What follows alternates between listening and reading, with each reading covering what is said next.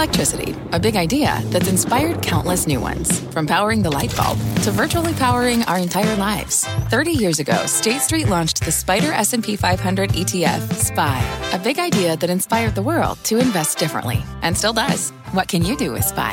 Before investing, consider the fund's investment objectives, risks, charges, and expenses. Visit ssga.com for a prospectus containing this and other information. Read it carefully before investing. SPY is subject to risks similar to those of stocks. All ETFs are subject to risk, including possible loss of principal. Alps Distributors, Inc. Distributor.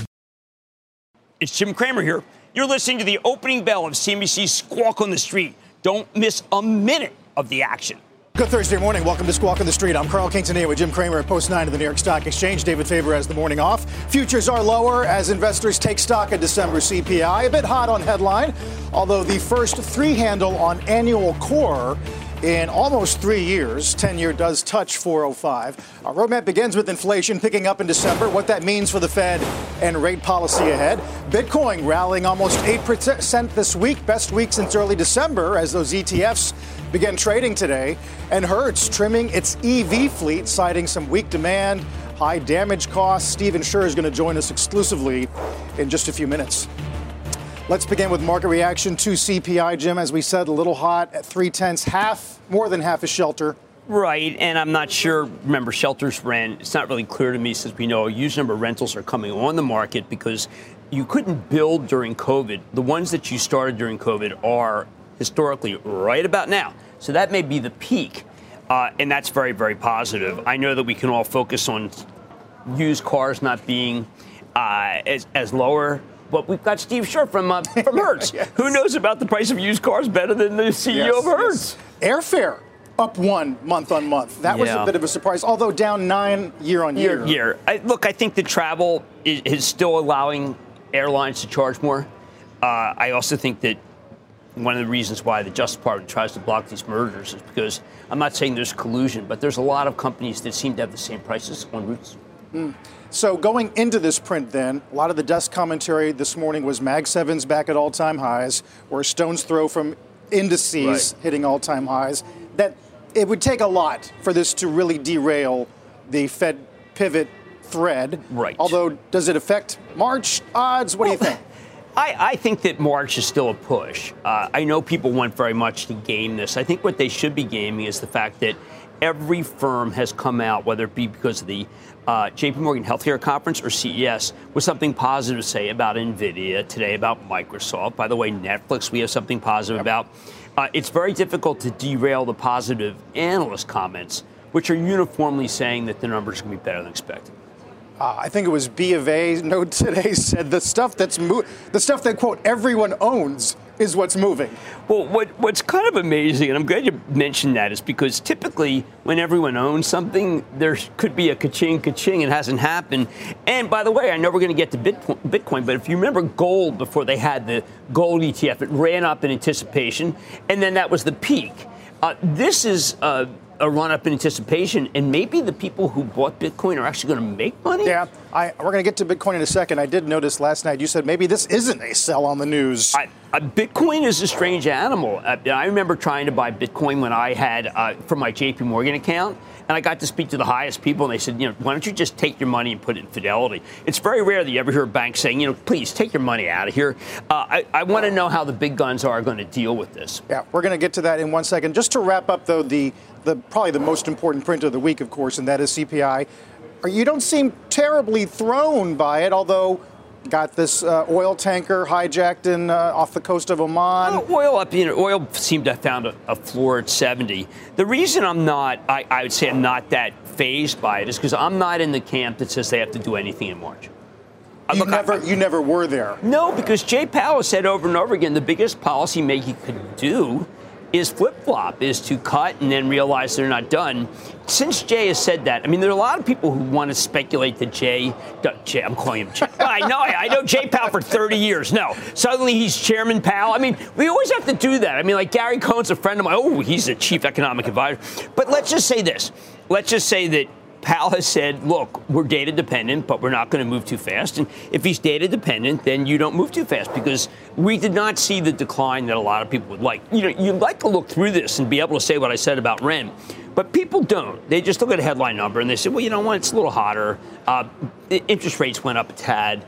I think that what KB Holmes says is some way more important, although remember, homes are not in CPI. That was taken out in the early 80s because people wanted to make the CPI look a little cooler. But KB Holmes was saying, look, home prices dipped, but then they're going to come back.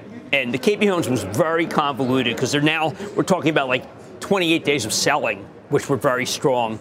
And there are people who find fault with KB Homes after they have one of the biggest blowouts I've seen. KB there, selling prices were lower, got a downgrade over at Seaports, a couple things working on housing today after a pretty good couple of days. Oh, well, they bought back a huge amount. One of the things I remember when home builders were always in trouble after it's been good. This is another one of these counterintuitive moments. But we saw that Toll Brothers bought back a gigantic amount of stock. And then we saw Lennar boost the dividend and announced a $5 billion buyback. And maybe KB Homes isn't aggressive enough, but they bought back 11% of the company. I mean, those who find fault with KB Homes are the people who kept you out of this amazing group the whole way. We'll keep our eye on the fallout from CPI and the 10-year at 406. Let's get to Bitcoin. As Jim said, the SEC is making it official. Regulator approves spot Bitcoin ETFs, including some which are slated to begin trading today. The landmark decision gives investors better access to the largest cryptocurrency. Applications were approved for several issuers, including BlackRock, Fidelity, Grayscale was just on Squawk. But the chair of the SEC, Gary Gensler, did say in a statement that the decision is neither an approval nor an endorsement of Bitcoin itself. Look, I think that Gary, another guy I knew. I think the chairman, you're on a first-name basis with everyone. Chairman Gensler, I think, wanted everything to have a little better decorum. I don't think he liked the way it was just a train coming in and it couldn't be stopped. But there's just such broad support for it that even though he felt that there were a particular decision which said that these are securities, he was overridden.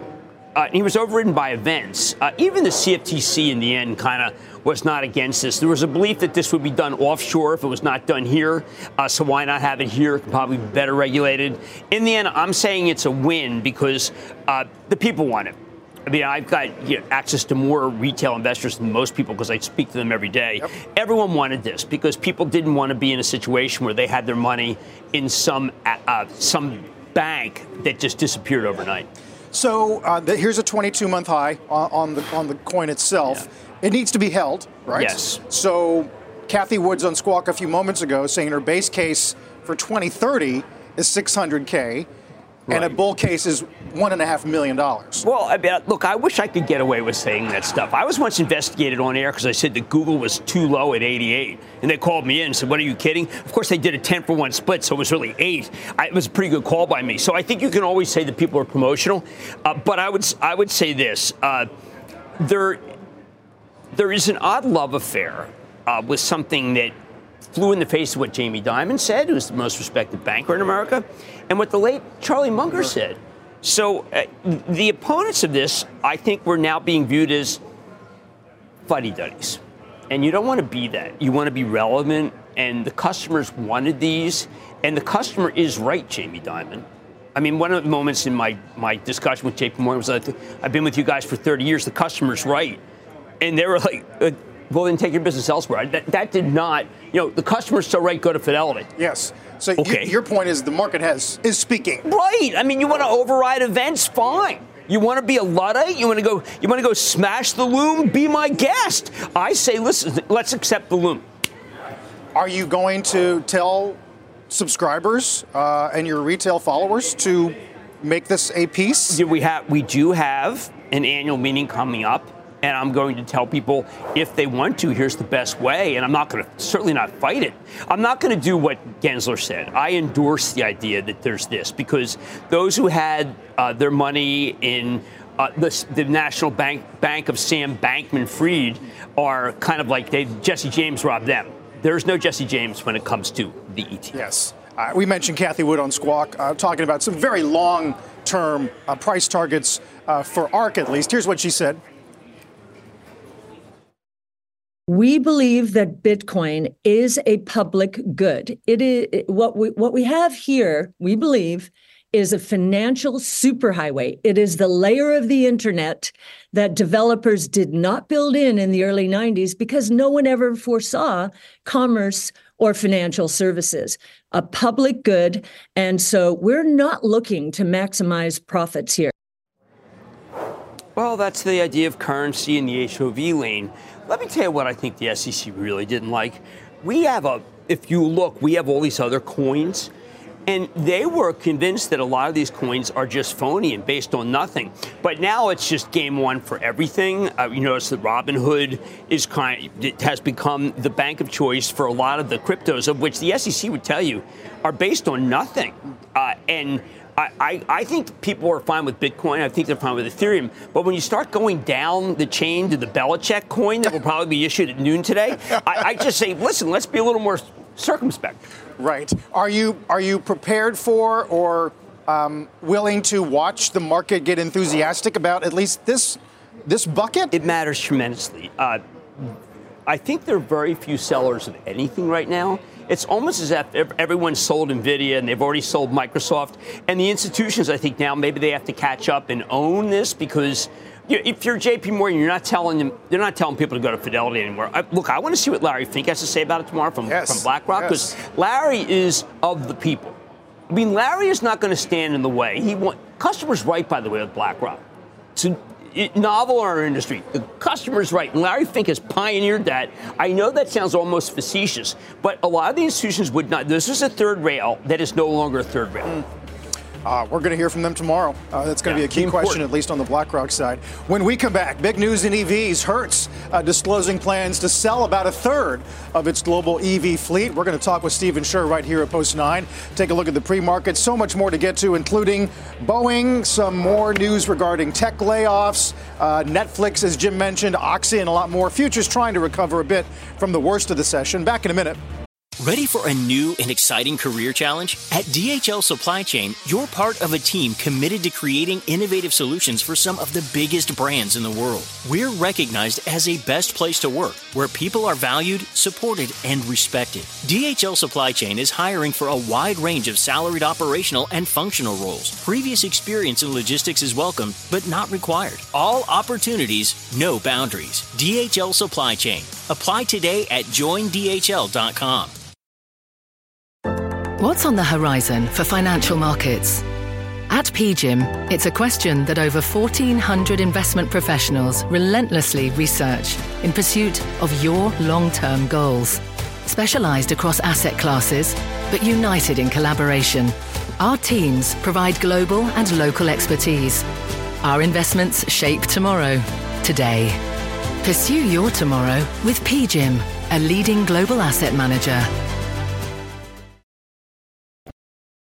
We've got some pretty big news from the major rental car company that all of us know, Hertz. They're announcing this morning it will cut 1/3 of its electric vehicle fleet over the year. CEO Stephen Scherr joins us right now to discuss the company's decision. Steve, well, first of all, welcome. Just welcome the stream. Thank you, Jim. Good to be here. Thank you. Good to see you. All right, Steve. I know you as one thing and one thing only. The man who just knows to tell the truth and nothing but the truth about financials from the days when you were at Goldman. This seems like a very positive for Hertz, for numbers, but definitely an asterisk for the adoption of EVs in this country. Well, I think, look, we took a bold move and are making a strategic adjustment to our fleet to take 20,000 electric vehicles out of the fleet. It's really to respond to the reality, which is we're trying to bring supply in line with demand, and we're addressing a cost issue that happens to be related to the EVs in the context of damage and damage costs. That's what it is.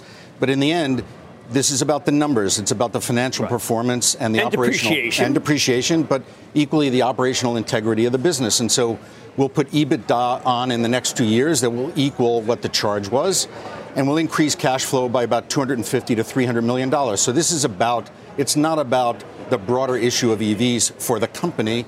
It's about financial performance and operational integrity. And adjusting ourselves in the way in which I think the business needs to be run. No, I think that one of the things that you were spot on was that, look, Tesla's the largest in the country, and you wanted your fleet to reflect Tesla. At the same time, unlike what Kathy Wood said earlier, you were explaining that there is depreciation. These do not go up in value after you buy them. No, I mean, look, the reality here is that we're experiencing the consequence of a material price decline in Teslas, but in EVs more generally. So at the beginning of this year, when Tesla took down the price of their cars, residual price falls, depreciation goes up, that's obviously a cost to the business. We need to face that reality. Tesla did what they did for reasons that are presumably good for their company, but we just need to adjust to the reality of what the cost input is of this car. And so we've made this move to really put ourselves back, on track. It's interesting to note, Jim, that demand for our product is real and is sustaining. What we put in our 8K as an indication of what happened in the fourth quarter, demand was there. Revenue was in line with what expectations were on a seasonal basis. The issue I'm addressing is one of our cost base and the influence that EVs have had on that cost. And there are certain circumstances like price decline, like residual decline and depreciation that's out of our control, but you need to react to it, and we're reacting to it. So that's interesting. It's different from demand or behavioral friction when someone comes to the counter, because originally the thinking was this will be a nice way for people to experiment. Did that happen, or did it not? It did happen, and it is happening. It's just not happening at a level of demand that justifies us maintaining a fleet of this size at this moment in time. Carl, the one thing I would say is that at some point, the reality of EVs and Teslas being the best-selling car will at some point render them the best rental car. It's not yet. So we may have been ahead of ourselves in the context of how quickly that will happen, but that will happen. And I think, in the end, we're in the business of giving consumers choice. We're including in that choice electric vehicles. And there is a significant component of our customer set that are still paying us a premium for these. It's not at the level of demand that we anticipated. And I think a smart company is one that's agile, makes an adjustment, takes away the distraction, financial and operational, and moves on. I do think, apropos of what Carl's saying, there must be something wrong with EVs in the sense that maybe they're hard to repair. Maybe people don't necessarily know how to drive. Maybe there are accidents because or they wreck the cars because they don't know how to do it. Well, look, we do two things when we rent you a car. A, we make sure you can pay for it. And B, we presume you can drive it. And we ask for your license on the latter. The reality on EVs is that there are millions of Americans, in fact, millions of consumers around the world who are knowledgeable, experienced in EVs, and they ride them well. There are those that experiment, and their knowledge of how to drive this car, which is a little different than a combustion engine car, may be part of the issue. I would point out that our joint venture and the demand we have with Uber is proving very successful and has grown, as I talked about on our third quarter call, by as much as 50%. And they are taking up even part EV and ICE vehicle. And when we talk about how much time this strategy will take to play out, bear in mind a lot of cities in this country are going to require rideshare companies like Uber, like Lyft, to be all electric by 2030. So we may be a little early, but the early growth with them is working well, and we will have ample supply to continue to feed that business. There is some misinterpretation, maybe because people are not as good about what depreciation means as you are. This, to me, is something, when I remember that you had a problem with this last quarter, you're dealing with the problem. Cash flow is going to go up, not down. That's right. This is going to influence the stock positively, not negatively. Well, I would hope so. But as you and I have talked about many times, it's not for me to predict where the stock is going to go. What I want to do is produce financial results for our shareholders that are worthy of a higher valuation than where the company is. And I think addressing the cost element in the context of a healthy demand layer is what we're doing. It's what this adjustment in fleet is about. And I think it will prove to be a net positive for the company as we go forward. Can I get you just a little more broadly? We just got CPI. We were talking about airfares. Sure. How is overall demand holding up? Was corporate continuing its comeback or not? We continue to see demand rather strong. We saw it through the holiday. We're seeing it in the opening of January. And it's across the board. It's in leisure. It remains in corporate. Don't forget, we have a big inbound business. So this is where Europeans, Asians, South Americans travel to the U.S. and rent from us. The airlines are continuing to show strong, particularly those with international routes. And again, we're growing up different business lines in the context of rideshare, which will continue to grow, as we feed that business. I have to believe, Stephen, that one of the things people don't get about business is if you're working from home and you want to go see a client, the best way to do it is to rent a car. We don't want a situation where you don't ever go see clients again just because you're working from home. No, I mean, look, the reality of the business world is one in which there's no substitute for personal interaction. And we're seeing that gradually come back in the context of business travel.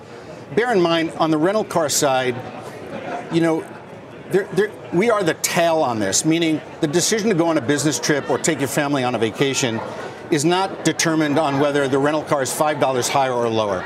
It's determined largely on the airfare and the hotel. And so, we've seen a relatively stable price environment, a little softer relative to where it was in COVID, but sustainable and well above pre-COVID levels. And there's no particular incentive to see price soften across the industry because it doesn't drive demand to the industry writ large. And market share has been relatively stable among the majors in rental car, for the last year or more. Well, look, I want to thank you for coming in and telling it straight. This was a bold move to try to have the fleet be like mirror the country. At the same time, as you said, not everyone's ready, and they still like internal combustion. That's true, but in as much as our fleet has been 10% EV, it's 90% combustion engine cars. So well, there we go, Stephen Sherp, great, CEO Jim, great to see you. Hertz, HTZ, $9, and it is my job to look at stocks. I wanted you to do this. I didn't want you to have a problem with depreciation. Terrific.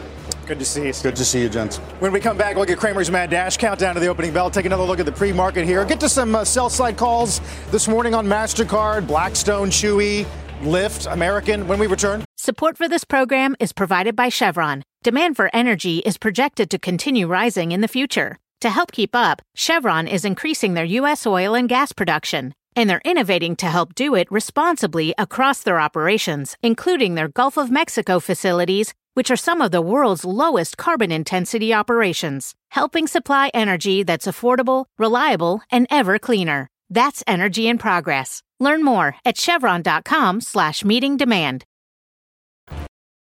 Let's get Cramer's Mad Dash, countdown to the opening bell. Carl, sometimes a piece of research catches your eye, and it just says, let's focus on this. Piece from Barclays, the dog days are over, saying that it is time to buy Chewy. That's hold to buy, in part because it looks like they're finally getting back on track in growth, but also because the stock's just gotten too cheap, even though Amazon's been gaining shares. And remember, this stock was at 118 in the end of 21 when the humanization of pets thesis was at its highest. I like the call. I had management on, and they're doing a lot more things. They're doing insurance, and they also have ads. And ads, it's just like Netflix. People don't mind to see ads, but it certainly boosts the valuation. So I like this call, Chewy. There's an interesting call this morning out of Citi about the low-end consumer. Watching delinquencies, excess savings having eroded quite a bit. Is Chewy highly exposed to? Well, I think yes, from the extent that Amazon's a trade down from Chewy. Amazon's more mass. Chewy has a lot of the more expensive things involving a pet, but if the company stock hadn't dropped to this level, I would be a little more, let's say, circumspect. But at this level, Chewy's good. That's a good one. There's a bunch of calls. We'll get to as many as we can as we get the opening bell here. Let's get the bell of the CNBC Real-Time Exchange at the big boy. Offshore driller Transocean, 30th anniversary at the NASDAQ. It is BlackRock celebrating the first day of trading for the Bitcoin ETF. And we'll talk with their CIO in the next hour ahead of earnings tomorrow, Jim. Look, I think that, as like many people, I've got exposure to BlackRock. And BlackRock, I wanted them because one day I think they'll make it so that individuals can be more aligned with what we think are the causes. Right now it's institution. But I feel good. If Larry Fink thinks it's okay, he knows more about what's an asset than even Gary Gensler. And so I'm good with it if he's good with that. We're going to be all over the financials for the next 24 hours. Citi's a story today because of some of the warnings about charges, currency exposure in Argentina, Russia. I'm so glad you brought that up because there's been this great disparity between the tangible book value of Citi, 80. I loved your tweet this morning. Well, what is it? Because if you look at, say, JP Morgan sells it a lot, a big premium, not so much Bank of America, not so much Wells Fargo. And then you've got Citi, which is this oddity. What are they really worth? I mean, if you would close it and return all the money, this is the type of thing that I worry about. I mean, I'm okay with Procter & Gamble saying they have exposure to Argentina. Good. I mean, they were probably in there trying to sell Tide. I don't want my bank having exposure to countries that are unstable. You know what? They could benefit. They should be right now doing something with Mexico because the peso's been up lately. Yeah. But no, this is the kind of thing I'm worried about. Like, what does Citi really have that's going wrong? And I thought they got out of a lot of these markets. But look, they'll defend themselves well. But tell me how that I see a disparity of book, and I hope they don't mind this, but only CalFed and GlenFed in the 80s ever had this kind of disparity. And we don't bank at those anymore because they no longer exist. I'm not saying that Citi no longer exists. I'm saying we need an explanation. And if they have one, I'm welcome to it. But if they don't, I'm staying away. That's interesting. It's not every day, Jim, that we are the first to put on a live intraday chart. In this case, it's IBIT, iShares Bitcoin Trust registered. We'll see. Well, I guess we'll watch volumes to start, right? And price action. I happened to bump into the CMO of Coinbase on my airplane in San Francisco. And she said, listen, thank you for all the coverage. And I would say that the Coinbase situation was one where it was down 3 the moment this announced. And I think it's important to point out that there is a love for Coinbase. And the stock went from being down 3 to being, I don't know, what is it, up 6 right now? And a lot of that is there is a level of enthusiasm that I think was capped by the SEC. And now, I mean, the SEC happened to be stuck with this decision, which said that they are that it's not a classic, that it should be regulated as a classic security. And Coinbase being up is, again, the opposite of what a lot of the pros would have said, which was this was when you should be selling it. And maybe people are going to hit it like heat-seeking missiles at 155. I don't see it yet. Right. Do you think, actually, Robinhood's only up 0.5%. There had been some cautionary catalyst notes out of Citi on Hood, for example. Look, Hood's core base of operations is options. And we know that, 80% of options expire worthless. So I don't want that to be my core business. I think that Robinhood stock ran up in part because of this. But in the end, when you see the report, it's not going to be as related to Coinbase as people think. It's related to whether, some of the programs they have for retirement are interesting, but it's related to volume. And we don't have, if the individual is back and 57% of trading is the individual, you would think that their stock would be met with an equal amount of people who are now trading, and it's not. Not equities. Options, yes. That's an unstable business. Apple continues to try to climb here, Jim. A lot of discussion about the Vision Pro this morning being their first new category in almost 10 years. I am still a believer that someone's going to find a way to subsidize it. Right now, it's too expensive. Someone's going to want to open accounts with it, but maybe with a buy now, pay later. When I ran that through Apple, they were, let's just say they were saying, well, that's a novel idea, and saying basically that we don't know anything about that. But I would point out that there's Goldman made it a very positive note this morning. Top pick into earnings. Yes, after 4 negative pieces of research. Remember the Rod Hall days? Oh, my. Yes. Yeah, well, you kind of... you get left behind sometimes. But one thing that's important is the stock was up yesterday, even though we had a downgrade from Redburn. It reversed during day. I'm not saying anyone had this call, but there is a sense that maybe this is an opportunity, Apple.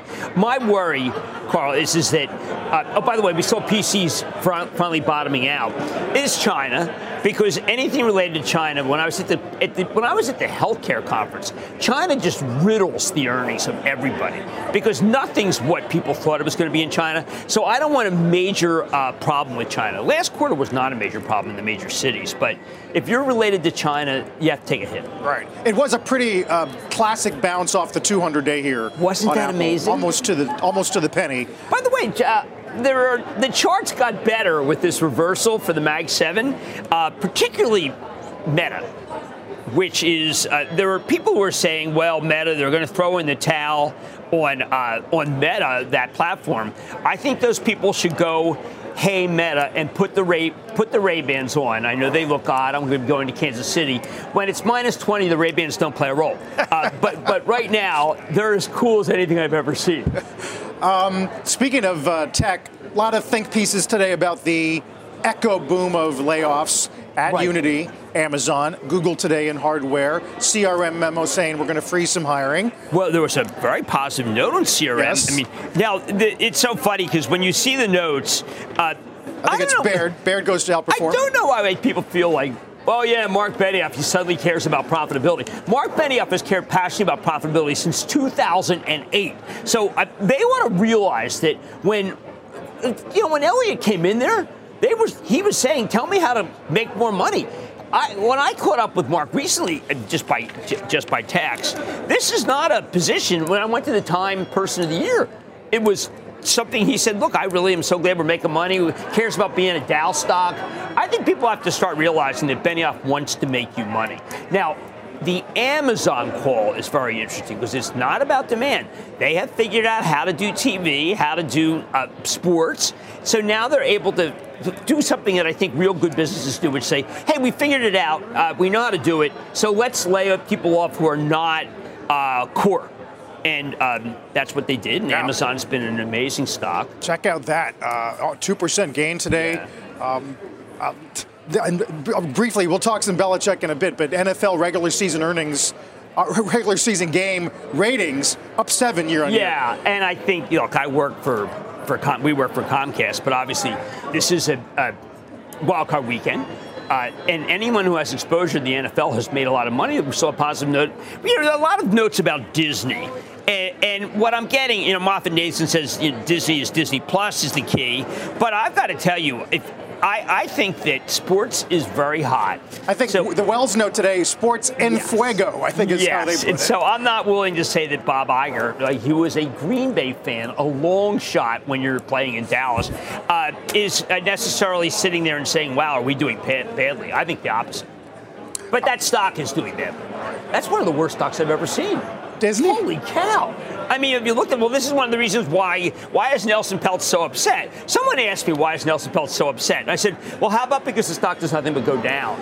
I mean, there are some external factors. I know Goldman trimmed their domestic box office estimate for the year, in part because of the production strike issues. Right, but also I think that there's a sense that Disney used to make what so-called wholesome movies. Now, those of us who are in the, I like the rainbow. I mean, it's more of a rainbow approach now. Yep. But there also is a recognition that there are places that don't want what so-called woke movies are. Yes. I'm not in the generation that says woke, no, I'm woke. Yeah. But. Even DeSantis last night at that debate. I mean, talked about a so-called woke Disney. Jim, Netflix, I think this is the first peak above 500 in, is it ever? I'm looking back here now. 485 in July. But above 500 this morning. Look, they have a huge number of people in the ad tier, more than we thought. We were talking about, 23 million interested? Now, one of the things I would tell you about the ad tier is that if you like Netflix, remember, Amazon is going to make you pay more to not see ads. That's another reason why raising numbers Amazon right here, right now, because I think we'll pay a little bit more not to see their ads, and that was a very smart way to keep Prime good and then make it great for those of us who don't want to see ads during many of the things that we now watch on Amazon. Jim, oil flirting with 73. We did have this oil tanker off the coast of Oman. Iran says now it was seized, that it was illegitimate transfer of oil. A lot of discussion about what it does to core goods, CPI, Maersk, Tesco, all of them talking about it today. Well, look, it's real, but I would also point out that Rusty Brazil from RBN Energy is talking about how the very large cruise ships that move oil nonstop from the Permian. We can make it up. I mean, that's what people don't realize. We actually have enough oil to make up whatever's lost there. It's just that where it's being shipped, the cost of a tanker going around Africa is great. Right. Elsewhere, Chesapeake Southwestern, we haven't talked about. Right. Or Oxy, Berkshire share going to 34. How about that? Well, the natural gas, let's talk about that. Some would say that it's two drunken sailors getting together. I would never say that. That's just what, the naysayers. I'm not there in that camp. They say two drunken sailors. I say, hey, I'm not there. But natural gas has been historically a very tough game. The Widowmaker. The Widowmaker. I happen to like Coterra, which has the ability to switch from oil to natural gas. But I congratulate these two companies for getting through this period. Southwest, actually, by the way, always had a decent balance sheet, not so Chesapeake. And the late Aubrey McClendon put together Chesapeake, and he was a friend. And I think that was a company that was kind of a gunslinger company. I remember going to Utica in Ohio with Aubrey. He said, you're going to see the greatest spud ever. And it turned out I saw nothing because there was no oil. It was natural gas. It was like kind of a reverse magic trick. But Aubrey took it like a man, as a person, as he always did. I'll tell you what, the underlying commodities had a crazy week, getting to 340, I think. We think we got close to 3 again this morning. Well, look, I'm going to this Kansas City game, and people tell me it's going to be minus 20. They're probably going to burn a lot of natural gas if it's minus 20. What is this minus 20? What is it, like the base camp 4? I mean, really? So they're going to have the cold and the noise to handle. And the peacock. Yes. What happens to a peacock at minus 20? Frozen in an unnatural position over there. Really quick, just on Belichick, the presser's at noon, by the way, with Kraft and Belichick, we think. Pete Carroll last night. Vrabel, we mentioned earlier in the week, Ron Rivera. What a tough business. Vrabel, coach of the year in 2022, and now out. I think Ron Rivera, let's put it this way. Some of these people, when they were a coach for, say, defense, they were unbelievable. But not everybody say an offensive coordinator should be a coach or defensive coordinator, be a coach. It's something I'm going to talk. I'm talking to Tony Dungy and Rodney Harrison. Now, Rodney just played safety for Belichick. So, Rodney, it's probably going to come up in my questioning. Just give him a little heads up. My favorite stat is in the 24 seasons that Bill's been at the Patriots, all other teams had 231 coaches. It just shows you. That's something. A lot of rings. Yes. Look, we have these people. Pete Carroll only had 1 Super Bowl win. Yes. Now, I would say that the question is always, is he nice? And I would always come back and say, who cares? Jim, we briefly got 47.97, which would be an all-time closing high. We're going to watch that. This is on a hot CPI, an allegedly hot CPI. Look, I continue to believe that the best is yet to come when it comes to the Fed. We want this thing stalled. We don't want a series of rapid rate cuts because then something's wrong. Now, we know from Steve Scher, the CEO of Hertz, there's nothing wrong other than the fact that a Tesla's really hard to fix when someone gets rear-ended. Yes. Let's get to Bob Pisani, both on the markets and the Bitcoin ETFs. Hey, Bob.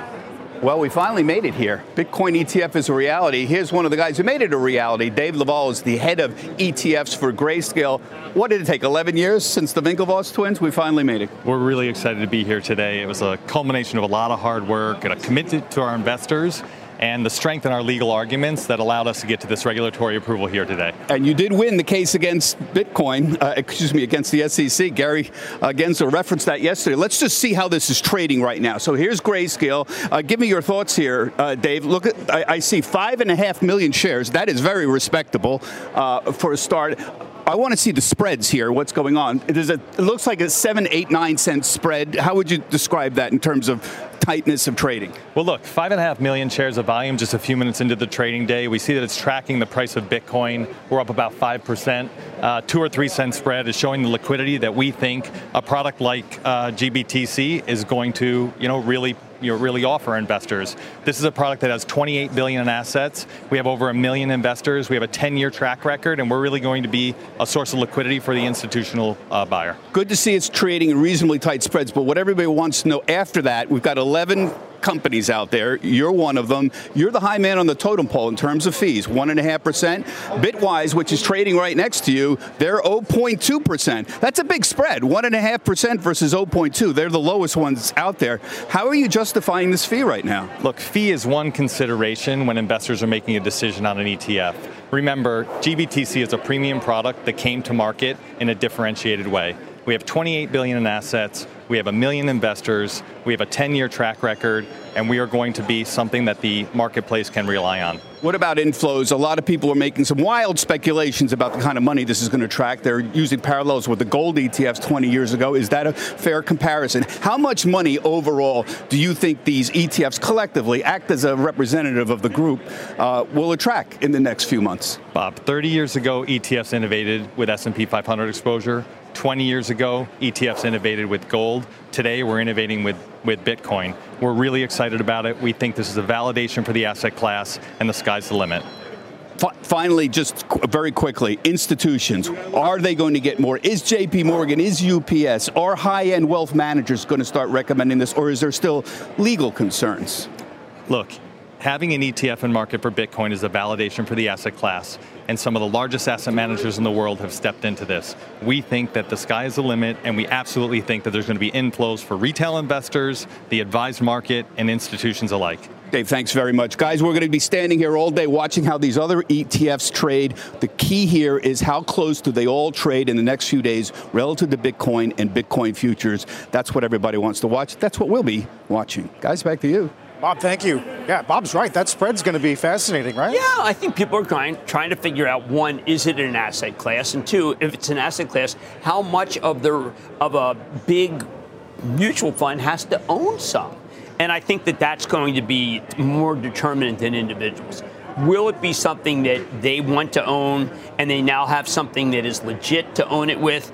Or did it just run up so much that after today we see a peak? And I don't know whether I want to say that, if only just because the enthusiasm just seems to know no bounds. Right. Well, every headline has a phrase like watershed moment, right? The legitimization of an asset class as a whole. Well, look, I think that when the SEC lost that case, as Bob referenced, that really was the sense of, wow, the federal judiciary is okay with it. And I do think that there are just too many people who want to dabble. They want to dabble. As we were just saying, S&P did get to an all-time closing high, backed off pretty immediately from 47.98. We're going to watch that. Watch bonds as well. We got CPI under our belts. We will get Barkin at 1240 and a 30-year auction today after the 10-year was pretty in line yesterday. As you can see, 10-year got to about 407 or so, backing off a touch, but still above 4, with the Dow now down 28. Don't go away. Let's get Stop Trading with Jim. Something that hasn't happened since 1999, Carl, when things were really promotional, exciting. People keep buying something on the same story over and over again. Here's a piece by UBS that I'm looking at. NVIDIA did really well at CES. Well, here it goes. NVIDIA again, all-time high. I mean, that you could report on something that everyone knew is rather, and have the stock go up. It's a little counterintuitive. Let the good times roll. Les bon temps roulés. Guess so. There's at least half a dozen notes on NVIDIA CES just this morning. NVIDIA crushed it at the healthcare conference. I mean, I don't know what conference NVIDIA would.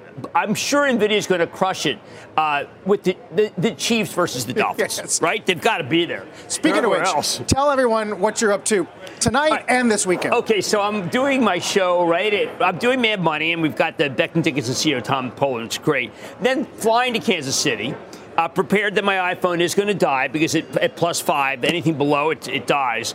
And then we're doing our show from Kansas City from the stadium and tomorrow night. And then I'll be doing some, I guess, kind of super fan stuff on Saturday, talking with the people who run NBC Sports. And obviously I'm a daily fantasy player. I'm a fan. I have more championships under my belt than anybody. I cannot wait to talk about what's really going on and what the fans consider to be most important. The fourth quarter, that's when we care. When no one else cares, that's what we care. Do you have favorites for the postseason?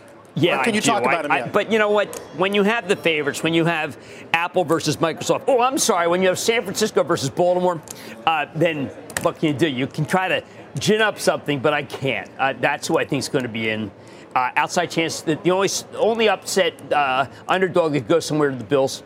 Oh, nice. Yeah, because they're the hot team. Yes. Yeah, talk about momentum. What a season it's been. Well, the Bills, by the way, are meta because Josh Allen, undervalued. Yeah, and just keep going up and got very hot.